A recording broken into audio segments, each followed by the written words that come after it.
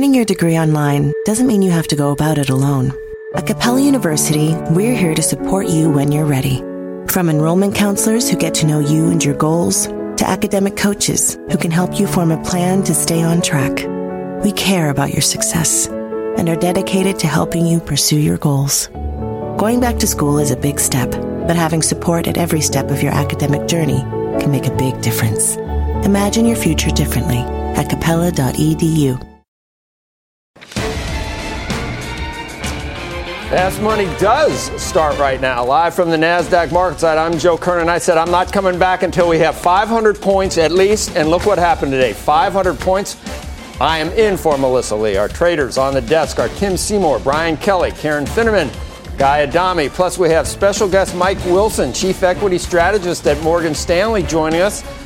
Tonight on the show is a huge day for the markets. Green across the screen, but there's one group of stocks that could be in for a reality check. We will explain. Plus, the FANG stocks showing signs of life. And how NASDAQ up almost 3%. We did have the antitrust apocalypse yesterday. I don't know what it was today. Short covering maybe. A top technician will be here to tell us why the worst might be over for this group.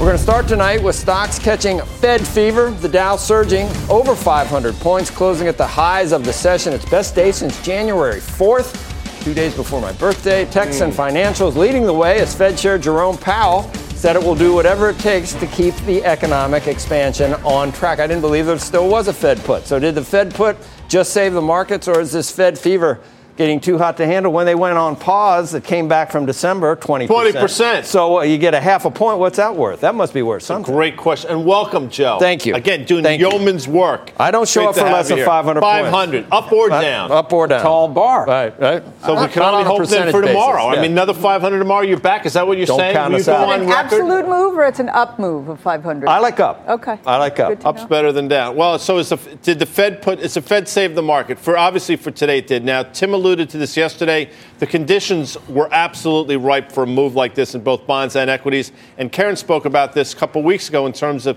if the Fed were to have language of this magnitude, it would be very bullish for the market. I think it's bullish for a day or a couple days. But again, I still think we're headed back down to 2650. Now, I know we got to 2730 or thereabouts yesterday. It's only 80 or so handles. I think that's still the move. I think the fundamental problems that are taking us down still exist. And the Fed can talk all they want, but I'm not certain that they're as powerful as they were maybe a year or so ago. Well, whether the Fed is right or wrong in doing what they may or may not do, I think markets are so far ahead of the Fed right now, Joe. I don't think the Fed told us any of that. And in fact, what was interesting about today is they had a 2-day Fed kind of a research meeting going on in Chicago, where the tone and even really the speeches themselves were already out there, and you got that sense that the market was reading a lot into this. If I go back over Charlie Evans, if I go over Vice Chair Clarida, if I even listen to Kashkari, who's the uber dove of this group, not one of these guys said we're ready to cut anytime soon. That's what I heard. And I think if markets really are expecting the Fed to jump in here, where we've averaged 3.2% GDP, where we've got unemployment at 3.8%, by the way, I'm quoting Clarida.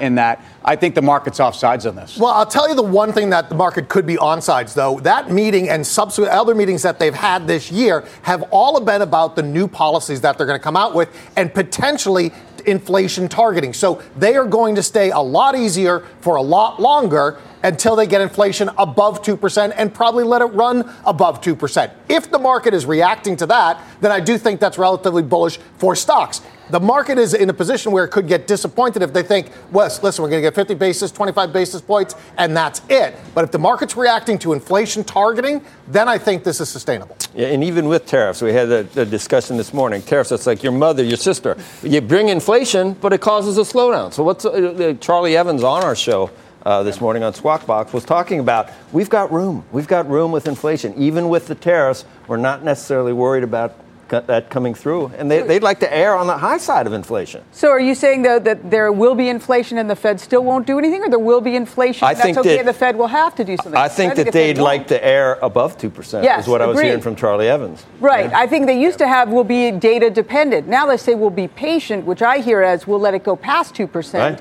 We don't need to stop. We don't need to react to that. So, I mean, it's not shocking that we get what is interpreted as a little bit of dovish data. I think that given how badly the markets were oversold, this was a really nice rally.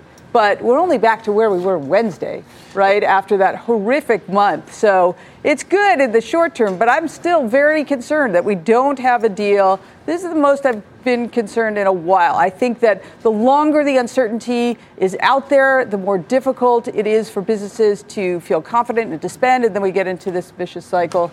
And I don't think this really changes. But it sounds like we are all saying that today was all really mostly about the Fed, that there's not really a glimmer of trade, despite the fact that Mexico showing up at the White House. And Chinese ministry said some stuff that nice, seemed less mean. Well, we had Mike Wilson's colleague on this morning. In fact, Mike Wilson is here. Retail up with the rest of the market jumping nearly 3%. Its best day since January. I believe that brings us to our chart of the day. S&P retail stocks nearing December lows. Mike, you can explain what this means first, and then I'll tell you, I memorized all your year-end targets. 3,000 will hit. 2,400 is the bear case. 27, because your colleague was on this morning, Andrew Slimman. So your ears were burning all morning on That's good. We got double time today. That's great. So this chart that you're bringing, which shows some trouble in Consumerville, this was before the rally today. You sticking with it, though? Tim already said it. The market is ahead of not only the Fed, they're ahead of the people talking about the market, right? So retail stocks are very early cycle, and they've been underperforming for quite a while. Now, this particular chart is an equal-weighted basket of retail stocks, so it's not just Amazon, right? It's a more balanced view. And this is telling you unequivocally that things are slowing in the domestic economy more than people think. Because right now, everybody's blaming it on trade. They're saying it's a global problem. Right, but they're saying the U.S. economy is fine. And what I'm seeing from the marketplace and what we're seeing from some of the data, what the companies have been saying, is that actually the consumer is potentially slowing down more than people think. Now, going back to the Fed, January 4th, it's interesting. January 4th was the last time they kind of hinted at a pause, right? And then we had this big 500-point rally, and we got that again today. There's a difference, however, between a pause and a cut. Okay, so when the Fed pauses after a long rate hiking campaign, which they completed, the market always rallies between 20 and 30%, and that's what we got this year, okay? Now, if they're moving to a cut for non-insurance reasons, but because things are slowing, that typically is not great for stocks. So I'm in Guy's camp. I think 2650 is a pretty good number to think about. I don't know how fast we're going to achieve that.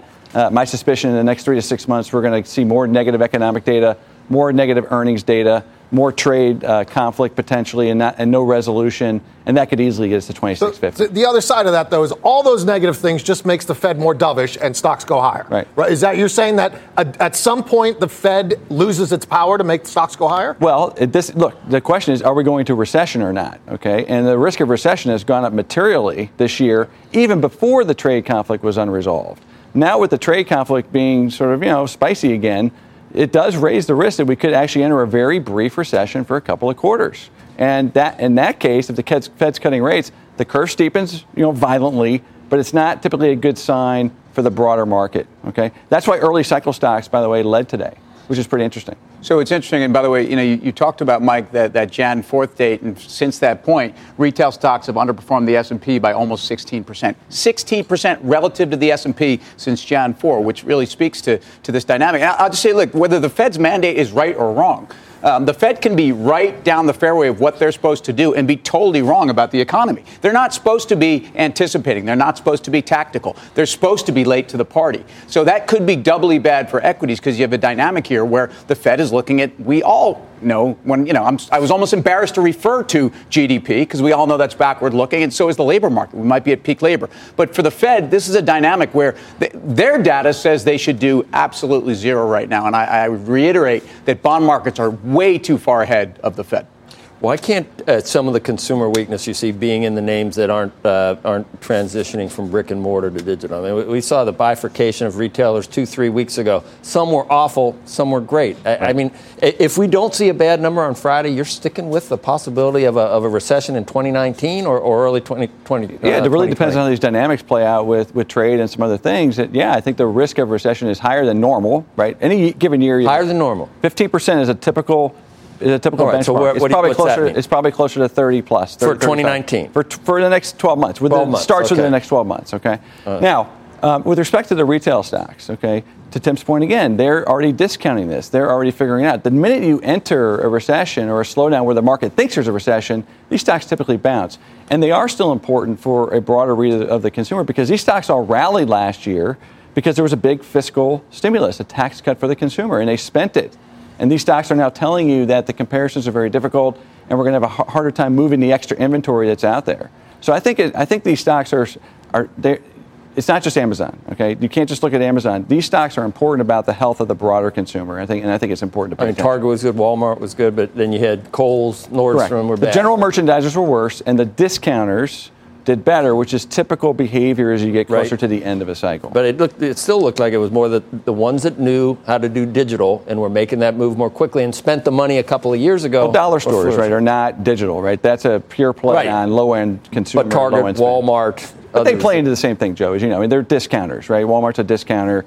I mean, Target is a discounter. It's not the big general retailers that typically have seen the weakest action from the consumer. I guess we're due, but so other than consumer, what's one other data point that shows you that this economy is ready to roll over? Because it's certainly a split on whether that's. So our thesis has been that the U.S. is in a unique position, and we've talked about this extensively, which is that the fiscal stimulus, the timing of it, was actually the mistake. Right now, the Fed had to jump on that last year because they didn't know how far this was going to go, so that added to the cocktail. But what the fiscal stimulus and the tariffs created were three excesses in the real economy. Inventory, which is everywhere now.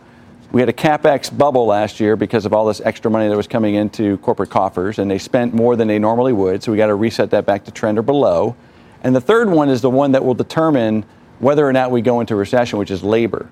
So labor costs are higher. They're causing real problems for mid, small cap companies. That's why they're underperforming margins. Mm-hmm. And so now we don't know, but there's a chance that if things don't get better or companies start to get less confident, they will finally go to start firing people. And that will determine whether we have a recession or not. I thought it wasn't a one-year benefit to corporations, number one. And number two, that the business investment was disappointing. That's the knock on tax reform, is that it didn't do what it was supposed to do. So you're saying that they did spend a lot and it was a one-time event? Well, there's a one-time shock. Okay, now there was a one-time benefit, right? They spend last year, they get the tax benefits of spending that, and the repatriation was a one-time shock. There's still more to repatriate, though, right? There's more to repatriate, but generally speaking, my guess is you get the one-time bump. So it creates tough comparisons. You just ran above trend for 4 quarters, so to get back to trend, you got to probably run below trend, right? It's the argument around inflation. It's the opposite. So once again, let me just give you some raw numbers. Inventories have led to about 3% benefit to GDP over the last 3 quarters. Capital spending above trend has led to almost a similar amount, about 3% above GDP benefit. So that's a 6% benefit to GDP from just those 2 areas alone that have to mean revert. That's 6 percentage points of GDP that have to come out over maybe 2 quarters, 3 quarters, 4 quarters, or 5 quarters. We don't know the answer. So that's why things are slowing. I don't think you can blame this all on trade. So does that make this so you had the sugar high, which is essentially, as you said, I hate that sugar high. Are you sure this is a sugar high? Well, I'm sorry. No, you're allowed to use it. He started it. We pulled forward growth. Correct. And then got to a place where you layered in trade tariffs, which are, whether there's an impact of that or not, there's a leading indicator type of business confidence that unquestionably is impacted whether it actually happens or not. That's right. So you've got a double-barrel dynamic at the end of a long cycle, which arguably at some point, I know they don't die of old age, but it's certainly we've been waiting for this moment. But that's what a recession is. It's just correcting the excesses in the real economy. And we haven't had a lot of excesses in the real economy until last year. Once again, we don't know if it's going to tip, but it's closer than I think people recognize. Oh, by the way, the market has recognized this all year. All right. It's not new news. Thank you, Mike Wilson of Morgan Stanley. Guy. Yes, sir. Recession this year. Ready for President Biden? Well, he's getting elected this year. This is 19. No. If there's a recession in 2019, the whole narrative of a re-election for Donald Trump is in jeopardy. I think a lot hinges, obviously, right? Market and the economy. I think his re-election hinges on that. I think he's keenly aware of President Trump. With that said, I have a view that market sell-offs cause recessions. Much different conversation for another show. In terms of what Mike said, I'm a big fan of Mike's work. He does extraordinarily thoughtful work. I'm in his camp. But I'll say this in terms of trading, and we talked about this yesterday while you were watching Jeopardy when we were doing this show. Facebook yesterday traded almost 4 times normal volume, basically at a 50% retracement of the recent high and the low on December 24th. That gives you a real great opportunity to trade on the long side of a stock that's now gotten beaten up. The fundamentals haven't changed, but the trading environment may have for Facebook yesterday. Yeah. Wilson's buddy was much more bullish. You had one good year one lucky year in 2018. Now you're, okay, we'll see, Wilson. You'll come on Squawk Box too, or is that too early for you sometime? Yeah. we had to take this guy. He says he's your boss, Andrew Sliman. Why don't you guys stand together? It'll be fun. It'll be a fun fight. Why don't you do that? Yeah, we goodbye the guest. Yeah, in fact, you know what? Whenever Wapner and we have this thing on the show. They constantly book guests when they come on and sit in. I'm going to solicit guests. I'm going to poach all your guests. Karen, what are you doing later this week? Are you? Can you get up at 6? No. That was a slap, wasn't it? I can't. That wasn't even a. Geez, Guy comes in. BK comes in. Who comes in coming up? Big tech getting wrecked in the past month. Man, that hurt. But today's bounce could be a sign the bottom is near. A top technician will be here to explain. Speaking of tech, check out cloud giant Salesforce jumping after its earnings report. CEO Mark Benioff is speaking on the conference call right now, and we're going to hear from him later. Wall Street's bulls are on parade for Uber as nearly 20 analysts initiate coverage without a single sell rating. What can go wrong? And we'll tell you just how high they think the stock can ride. Much more Fast Money right after this. Earning your degree online doesn't mean you have to go about it alone. At Capella University, we're here to support you when you're ready. From enrollment counselors who get to know you and your goals, to academic coaches who can help you form a plan to stay on track. We care about your success and are dedicated to helping you pursue your goals. Going back to school is a big step, but having support at every step of your academic journey can make a big difference. Imagine your future differently at capella.edu. Welcome back to Fast Money. Huge day for Uber on Wall Street. 19 analysts initiating coverage of the ride-sharing stock today without a single sell rating, as the quiet period for underwriters of its IPO expired. Meanwhile, Lyft has just one sell rating, but the average analyst price target is 50 cents below its $72 IPO price, while Uber's average price target is $53.70, about 20% above its IPO price of $45. So which of these is the better trade? All I hear is they're totally different because Uber has so many of these other businesses. Right. Some people love that. Other people say these could be tough to run, too. Well, it depends on who you listen to. Right. All those buy ratings out there. I was reading Deutsche Banks today who say, actually, this is their most interesting idea of an IPO since Facebook. And poses as much upside despite, remember, Facebook's shift to mobile. They say Uber's shift to margin expansion and profitability is a lot easier than the prospect Facebook faced at that point. So anyway, these are guys that are saying there's going to be some alleviation in the headwinds that come from this competitive pricing dynamic. So rationalization in the competitive dynamic, that margins get better, that they find their way to profitability.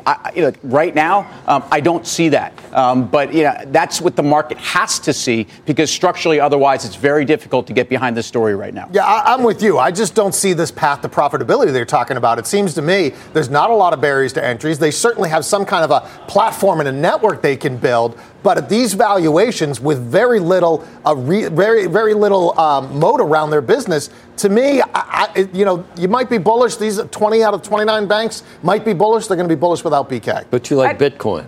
Yeah, of course I like Bitcoin. Okay, all right. That makes sense. Well, I agree with them on the business model. I find it, hard to really. The thing that, to me, that's amazing about this is, 19 analysts all come out. They all had the very same idea within a couple of dollars of each other. They all see the situation exactly the same way. How can that be? What else is really going on? So obviously, the underwriter group is, 19, however many big. Who's left to get bullish? Who's left to get bullish? Who's left to buy? Want to have future business with Uber, right? So that's a part to me that just seems ridiculous.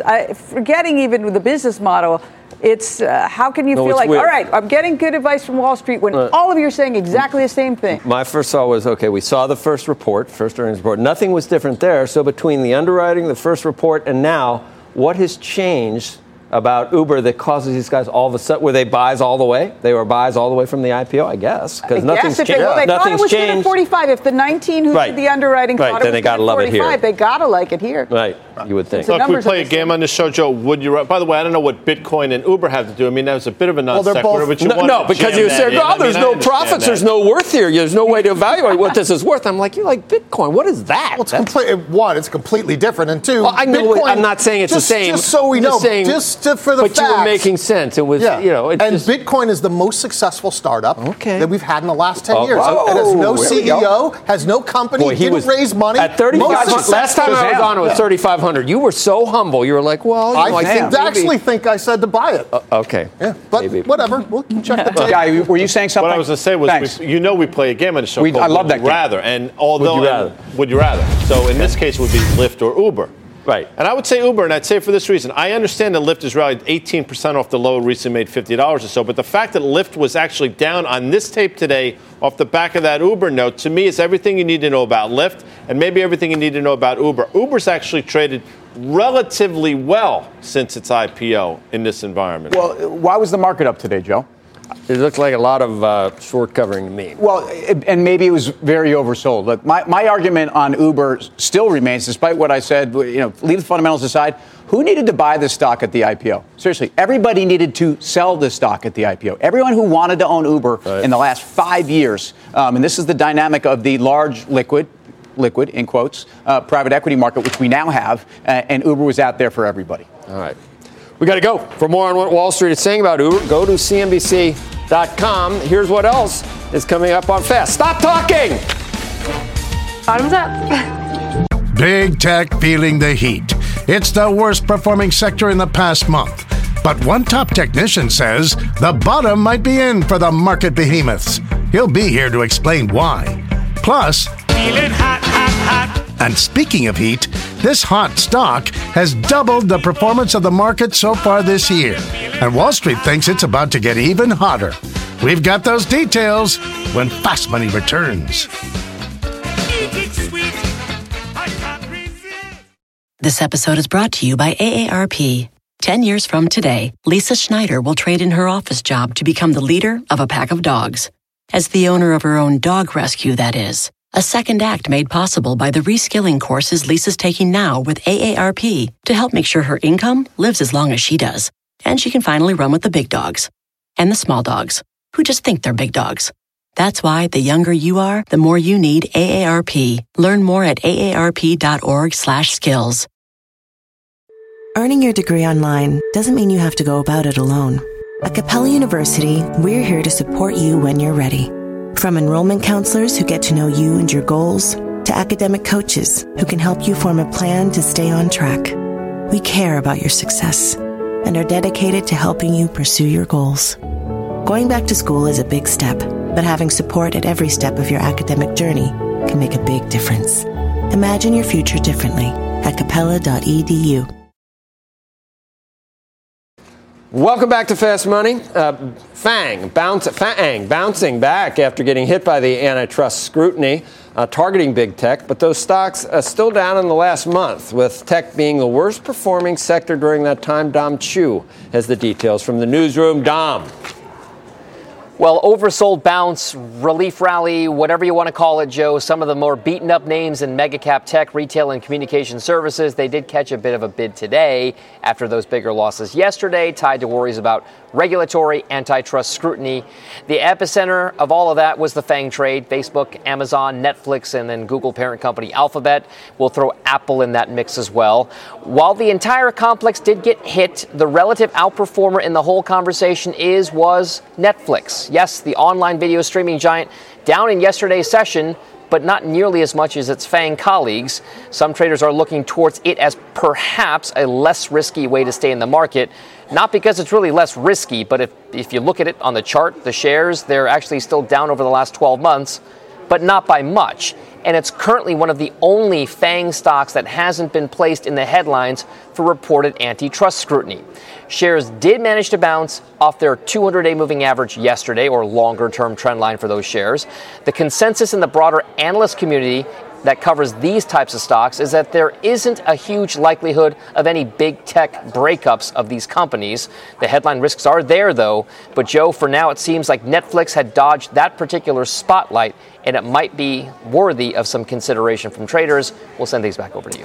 All right, Dom, thank you. Let's trade it. We were talking about how Netflix, dodged the two earlier today, but I don't think of Netflix in any way, shape, or form like an Amazon or a Google or a Facebook. No, their biggest problem is that there's too much competition. If you want to know the truth, I don't think they're driving people out of business. I think people are going to make it very difficult on them. There's a reason why Google is just omnipowerful and everything else. I mean, I don't see Netflix like that. I don't get it. I don't get it as a hedge, like hide out in Netflix. It's safe and the valuations. No, less of a moat there than. Well, except that the technicals of a FANG trade money. But if what are the odds if we have a weakening economy that people are going to cancel the Netflix subscription? It's probably one of the last things you do. So there's probably some certainty in the earnings stream, or I should say revenue stream on this, and it's probably why it traded fairly well in the sell-off. So of the FANG, I agree with you. I think you take it out of the FANG for the antitrust issues, and you just look at it pure stock, take the symbol away,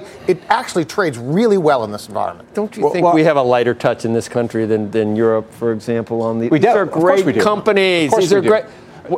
Yeah, of course we Name the last big, great startup in Europe. Can you come up with one? No, and I'm agreeing with Microsoft, you. Google, what I would also Facebook, say is people Amazon. look for the European indices to rebound on a relative basis. What big tech plays are heavily weighted in their indices? What is, maybe SAP? There's really nothing when you're buying the DAX that gives you that tech exposure. So back to Netflix, though. Again, recession may equal more Netflix and chill. But I think what we've seen in the market means? I don't want to get into it, Joe. It's for another show as well. But what I will say is that you've seen high multiple stocks do very poorly in this environment. And as much as we think that Netflix has been a defensive stock, during a very difficult last 12 months for the S&P, it's underperformed the S&P by 5%. So for all those people, I realize it's had a big day. I'm not sure that big day is in front of us. There's no question, and I've been wrong on a lot of this. It's had a great run, but it's not been for a long time. All right. Well, let's. Our next guest says that the bottom is in now for tech, and it's safe to jump back in. Let's go off the charts with Rob Slimer of Fundstrat. Rob. Great. Thanks, Joe. So let's take a look at this. I think the key point is let's talk about the trading side of this first, and then let's nuance it and what it means for the rest of the market, rest of the sector, moving out through the balance of Q2 into Q3. So the first point, and this almost seems a little bit too cliche, we're coming right off the 200-day for the S&P 500 technology sector. It's a pretty reasonable place for the market to bounce. Right off the March lows, those are very common areas, the last major low on that last rally that we saw in the first quarter. And then, of course, when we look at these momentum indicators, this RSI, very sort of classic, cliche trading indicators, deeply oversold. So the setup coming into today, coming into the end of the last week, was for an oversold rebound. We see that across a lot of different risk assets. Saw emerging markets beginning to firm. We saw semiconductors beginning to outperform. So big cap tech obviously got crushed towards the end of last week, but it's part of a bottoming process in the short term that I think is going to carry out over the next couple of weeks. So let's look at a couple of names, and then we're going to end up with a longer-term view, which I think is really important here. The first is Microsoft. So obviously a huge leader, starting to pull back. It's not surprising after this huge run that it had in the first quarter that you're getting some sort of pullback or consolidation. When we were on the show at the end of the first quarter, into the second quarter, we were talking about a pullback, 3 to 5% for the market to develop. It's obviously been a little bit deeper than that. But that's been the view, a choppy second quarter, and it's not going to surprise us to see Microsoft work in a sideways trading range. But it's still a leadership name, and we still want to own it. So it may not be the most timely buy right here, but I think for people that own the stock, continue to hold, there's not a lot of evidence that this is a long-term breakdown. So now let's take a look at Amazon, because some of the other FANG stocks get a little bit sloppy in terms of their technical profiles. Didn't get out to new highs like Amazon did. It's back around its 200-day into all that support in that 1,800 trading range. And the relative strength, to be quite honest about it, pretty sloppy. It's in a big trading range. So probably a less aggressive name to be looking at here, but we continue to think this name moves sideways. But the key point here, and the most important in terms of putting it all into perspective, I'm not sure I can clear these guys off, but is looking at Applied Materials. And I continue to come back to this name because it's a perfect proxy for cyclicality in the market. What are cyclicals doing? We like the semiconductors. That's that big low in 2015 into 16. And we think that's what you're carving out right here, right off that 200-week moving average. Now, the key point is it's pulled right back to that 200-day or 200-week moving average once again. Semis in general over the last week to week and a half have been beginning to outperform. We think that's a sign that the general market's going to start a rally, We're going to get another pullback as we move into June, and then I think we take off as we get into Q3. So we're still bullish on the market. The takeaway being, don't get too bearish on the broader market cycle. We think there's still more upside as we move through the back half of 2019. What do you guys think how Rob did, each of you? Do we invite him over? Rob, come on over here. Come on over here. That was fantastic. All right. Who wants to start and what do you want to trade? Can I start, Joe? Is that okay? Of course you can. Well, AMAT's pretty interesting. So AMAT was a $60 stock before President Trump talked about the tariffs last March. It got cut in half. So I understand what Rob's talking about. And valuation, 10.5 times forward earnings is compelling. But I think you've seen the bounce. I mean, that stock's going from 30 to basically 45. So I think that was the bounce. I'd be concerned about this one, saying the move already happened and maybe we're rolling over and going to test that low once again. Talking about Microsoft is another one of these names that we brought this up yesterday. And I think I would argue this is the most important stock. And I'll footnote Dan Nathan has pointed this out. But I would just say that relative to the antitrust and the DOJ crew, someone who's been through this, but a stock that really has been trading like it had no peers, no margin pressures, and the cloud wasn't getting crowded as well. It's Microsoft. That was the name that traded back through its 50. That was the name yesterday that was most disturbing. It's traded back up to it. If that fails there, I think you watch it. Well, you know what? We invited him over, so I'm going to ask you a question. You mentioned the fact that by the back half of the year, we're going to get a rally. We've all been talking about bearishness, potentially a recession, all of that. Completely at odds with what you're saying here. Is there a chance the market just kind of trades in this really wide range? That's my expectation. Look, we came into the end of the first quarter, beginning of the second quarter. Everything ripped off the bottom. Everything became overbought from a tactical intermediate term standpoint. All that weekly momentum indicator started to peak. They're now starting to unwind. They're not deeply oversold yet, but we're getting into that zone. And it's very similar to what we saw in 2016. I'm sure there's lots of debate about where we are, but the setup is very, very similar. So I'd be very careful arguing that we've got an entire new down leg developing in the market. Certainly possible. I certainly understand the technical bearish views out there. That's not my view. I think we put in a major cycle low in the fourth quarter of last year. We ripped. We're pulling back. We're unwinding that bullishness. You're already seeing divergences. Emerging markets, Tim, you should be able to speak to this. Emerging market currencies, the dollar starting to roll over. The industrials have been decimated. You saw Honeywell, Dover, ITW even starting to hold. Those look like cycle lows. I'm going to take the other side of the argument. It's unusual to see two 10% corrections in a 9-month period. Supposedly it hasn't happened in 40 years. So I've seen other technicians, Katie Stockton, talking about that the lows, the ultimate lows are in for December, and this probably isn't likely to get beyond. But then you've got things like the FTC and the DOJ in Mexico, and you just wonder, when do you throw out the technical? So tons of headwinds for sure, and you can see that reflected in the technicals. But if you go back to the secular bull markets of the 50s and 60s and 80s and 90s, you get these 2 to 3 year moves and a pullback to the 200 week. That's still the model we're using. It worked a little too well in 2016. We were looking for this correction in 2019. We think it's been front-end loaded into the end of 18. And as Brian had mentioned, we're just going to chop around a little while. But I think be very careful getting too bullish. We think the cycle is higher for longer. I mean, if you've got monopoly powers, don't you eventually, as a consumer, feel some type of getting squeezed? I mean, everything I get is free. My Google Maps, everything's free. Where is the monopoly power unless you're talking about competitors, not customers, right? I mean, I think we're going to have a light touch. I know you guys don't talk fundamentals necessarily, but do you really think we're going to kill the golden goose or the goose that laid the golden egg? Huh? Do you think that's what I know how populist this administration is, but do you really think we're going there to break these companies up? Do you? I don't think so. Some of them may trade even higher, though. The stock might trade higher. Facebook could trade higher. These are great American companies. And is the flag behind me? It's right over there. Check it out. This is not the EU. Anyway, speaking up, thank you, Rob. And thank you, great Americans that we have here. Salesforce, jumping off its earnings report. The CEO just spoke to CNBC's Jim Cramer. We're going to bring you those comments. Plus, General Motors surging 6% for one of its best days of the year as the autos go into overdrive. More on that move when Fast Money returns. Welcome back to Fast Money. GM and Ford bouncing back in a big way today on hopes a deal will be reached with Mexico and the tariffs that President Trump threatened will be avoided. One trader just laid out a $1.5 million bet. GM is about to floor it. Let's send it out to Mike Coe in San Francisco. They say it's Coco, but I like T-Bone. T-Bone! How are you, Joe? Yeah, so it was interesting. We saw at least twice as many bullish trades in GM today as bearish ones on more than 2 times the average daily call volume. The trade that I was referring to, where they laid out nearly $1.5 million in premium, was a purchase of 10,000 of the September 36 calls for $1.45 each. So the buyer of those calls would be long about $37.5 million worth of stock if it rises above that 36 level by September expiration. So presumably this is someone who's betting that the stock is going to be up at least 6%, which is approximately the break even for this trade. And reasonably, we could say that they're probably betting on more upside than that.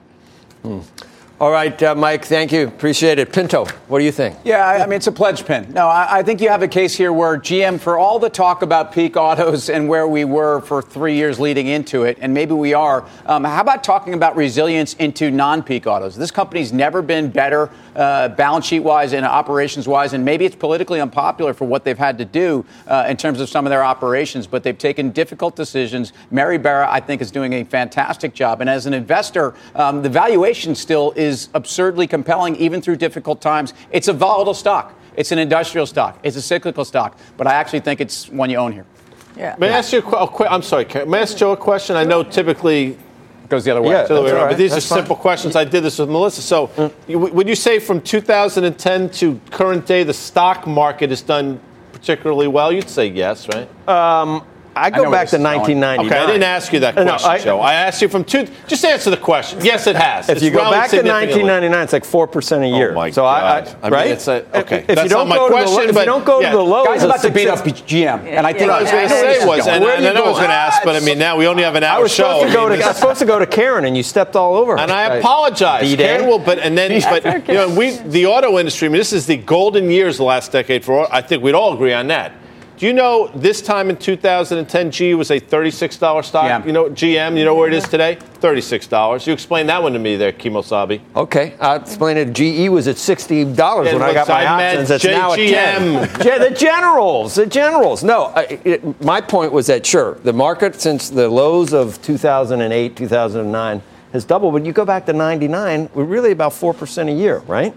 So we could have more left. I should have just let it go. I should Karen, I'm sorry. I'm sorry. Believe me, I'm sorry. If you got a beef, take it up with him. He's had too many gummy bears, which I brought in. For more options action, check out the full show Friday at 5:30 p.m. Eastern. Check out the shares of Salesforce as we head to break. That stock up over 3% after hours. We're going to hear from CEO Mark Benioff next. Plus, this entertainment stock on fire this year, and traders are betting it could heat up as the summer kicks off. Those details when Fast Money returns.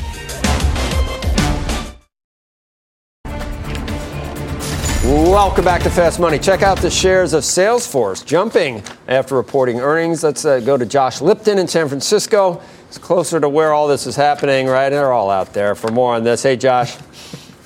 Hey, Joe. So, yeah, I talked to Wedbush's Steve Koenig just briefly, covers the company. To him, what stood out, not just these solid Q1 results, but deferred revenue came in stronger than expected, strong cash flow generation. He also noted Benioff on the call here, saying no other enterprise company of his company's size is growing at this rate. Says Salesforce continues to gain share. Number one, he says, in sales, service, marketing, and commerce. And Benioff just sat down with their own Jim Cramer. They talked about the quarter. They also talked about this broader regulatory environment we find ourselves in. Take a listen. We're following behind what the European Union is doing, Jim. The European Union is the ones who are the leaders in this area, not just in privacy with GDPR, but with their European action against these companies when they misuse data, misuse privacy, or take advantage of customers. I mean, there's things that have happened in our industry that are embarrassing to me. So let's clean it up and let's get back where, that Facebook is not the new cigarette.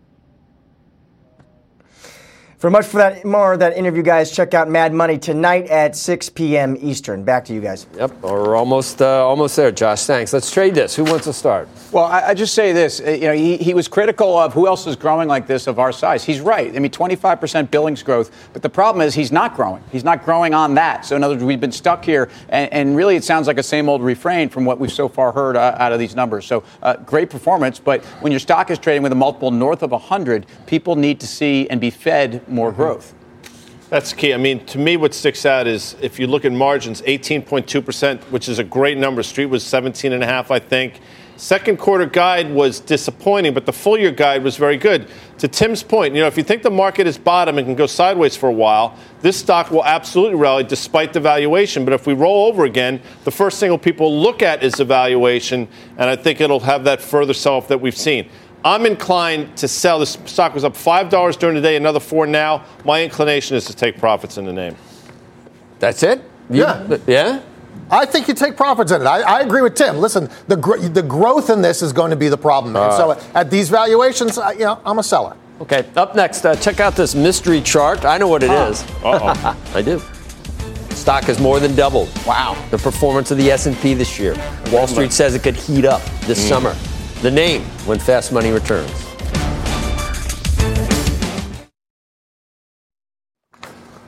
Welcome back to Fast Money. The summer concert season kicking off at Governor's Ball this weekend here in New York City. The biggest player in the space is Live Nation, producing over 100 musical festivals across 40 countries, selling 500 million tickets a year. Wall Street is hot on the stock. The average analyst rating is a buy, with the shares up 25% this year. Live Nation CEO and President Michael Rapino joins us now. Michael, overall, what do you get? You can look for like 2% or something through the year, but the summer you do much better, don't you? And a lot of it's international too now. Yeah, we're having a really strong international this year. Generally we're going to probably have a record year again. Ticket sales started a little slow in January, but they've really ramped up in Q2. So we're up over 4% right now, year over year, and 18 was a record year. So, we've been on 3 record years in a row. So we look like another record year for us. When did you pave the way to do it internationally, more than where that becomes a key, sort of a profit center? We just invested a lot of time. I mean, I always tell people when I went from Toronto to New York to London and lived there for 5 years, that changed my life, and I realized what a global business this is. So, 42 countries, and every day we're waking up and we're expanding and launching a new ticketing platform or a new festival. So 40% of our business is now international. It's been kind of double growth in the last 5 years, and we think it's got obviously a long run. When you're a band or a performer, you don't get digital nickels when you do concerts. You still get analog dollars, don't you? Absolutely. It's real money for them. It's where they're making most of their money. And it's global. I mean, now thanks to the internet, the 19-year-old in Colombia knows the Jonas Brothers are hot today. Yep. As well as Milan and Philadelphia. So Karen, you own most of the company, don't you? Or is that overstated? I don't. I wish I owned most of the company. You own some of the company. I do. It's been an extraordinary investment for a long time. So, Michael, I'm glad to have you here. No, thank you. So this business has just been, the growth's tremendous. But where do you see it growing more from here? Is it you're getting more venues under your control? Is it more per visitor? I know you've been working on that successfully, trying to get that up every year, but where's it going to come from? We think that it's a bit of both. I mean, we have scale. So 98 million people went to a Live Nation show last year. We talk every year about growing that per head a couple dollars a year. We think we're at about $20 a head. We think we have a lot of runway there. Some of the Masters is $400 per head. So we have a lot of runway to do a better job and monetize our fan. And as we just talked globally, we're still as big as we are. We're about a 30% market share. It's still fragmented on a global basis. So you'll see us every day continue to expand and bolt-on acquisitions throughout the world to grow the pie. Michael, how have you guys become such a strong partner for the bands? So in other words, as we talk about the secular thing in the rock and roll industry or the music industry has been selling digital or otherwise, it's really about touring, it's about merchandise. Explain that partnership that works so well. Yeah, for years it was all about the record deal. For 50 years, you got a record, 7-year contract, that was your life. And you kind of went on the road to sell your record. And about 10 years ago, through Napster and everything else, the economics flipped upside down. And you went on the road now to make a living, and the art is still vastly important, and you still want to have a song on the playlist on Spotify, but you're going to build your audience, and you're going to be able to go on the road on a global basis to pay the bills. Yep. And we just, for 15 years, have stayed very focused on experience economy, Consumers want to see the experience. Artists have to go on the road, and you had a fragmented global economy or an industry, and we kind of got ahead of it early and started kind of pedal down on consolidating it. I was going to ask you. I mean, who's your biggest headline? Who would it be right now for a band? Not a Imagine Dragons, this summer 21 it's Pilots or. I'm going to see 21 Pilots tonight in Brooklyn. We just talked Jonas Brothers before. Jonas Brothers on fire. They're pre-sales in Europe today on fire. They're going to sell out everywhere. I like the alt stuff, but and BTS. I mean, there's a great example of K-pop. We're selling out stadiums around the world. Did 2 stadiums here. Had 1 billion people hit our websites the day they went on sale trying to get tickets. Thank you. Great to have you on. They're saying things to me like goodbye and get out and all this stuff. Anyway, we already said this. Up next, thank you, Michael, for coming on set. Up next, some final trades. We'll be right back. It's time for the final trade. Let's go around the horn. Tim. Joe, we were talking about great American companies. I mean, General Motors at one point, and Guy made that reference back to 2010, their IPO, they were Global Motors. But the bottom line here is this is a company that has made their U.S., North American, and their pickup and SUV segment very profitable, 6 times earnings. I think you can feel comfortable in this name. BK. Well, the Fed talked about inflation and increasing inflation, and you want to buy things with a limited supply. So if you're a millennial, you buy digital gold or Bitcoin. If you're a baby boomer, you buy the Barbarous Relic GLD. Karen. Yeah, I'm a long investor, always long, so a day like today's been good. Last month, terrible. But if we see another rally like today, S&P puts own that volatility so you can stay long stocks. All right, Adami. Joe, you and I are going to go to the Jonas Brothers show this summer together. Just love the Jonas Brothers. They're on fire. I mean, you got to love the Jonas Brothers. Brothers. Another great American company, ExxonMobil, traded down to that December low, XOM. Tomorrow night, I'll be back. Mad Money is coming up with Jim Cramer and Mark Benioff. Starts right now. Earning your degree online doesn't mean you have to go about it alone. At Capella University, we're here to support you when you're ready. From enrollment counselors who get to know you and your goals, to academic coaches who can help you form a plan to stay on track. We care about your success and are dedicated to helping you pursue your goals. Going back to school is a big step, but having support at every step of your academic journey can make a big difference. Imagine your future differently at capella.edu.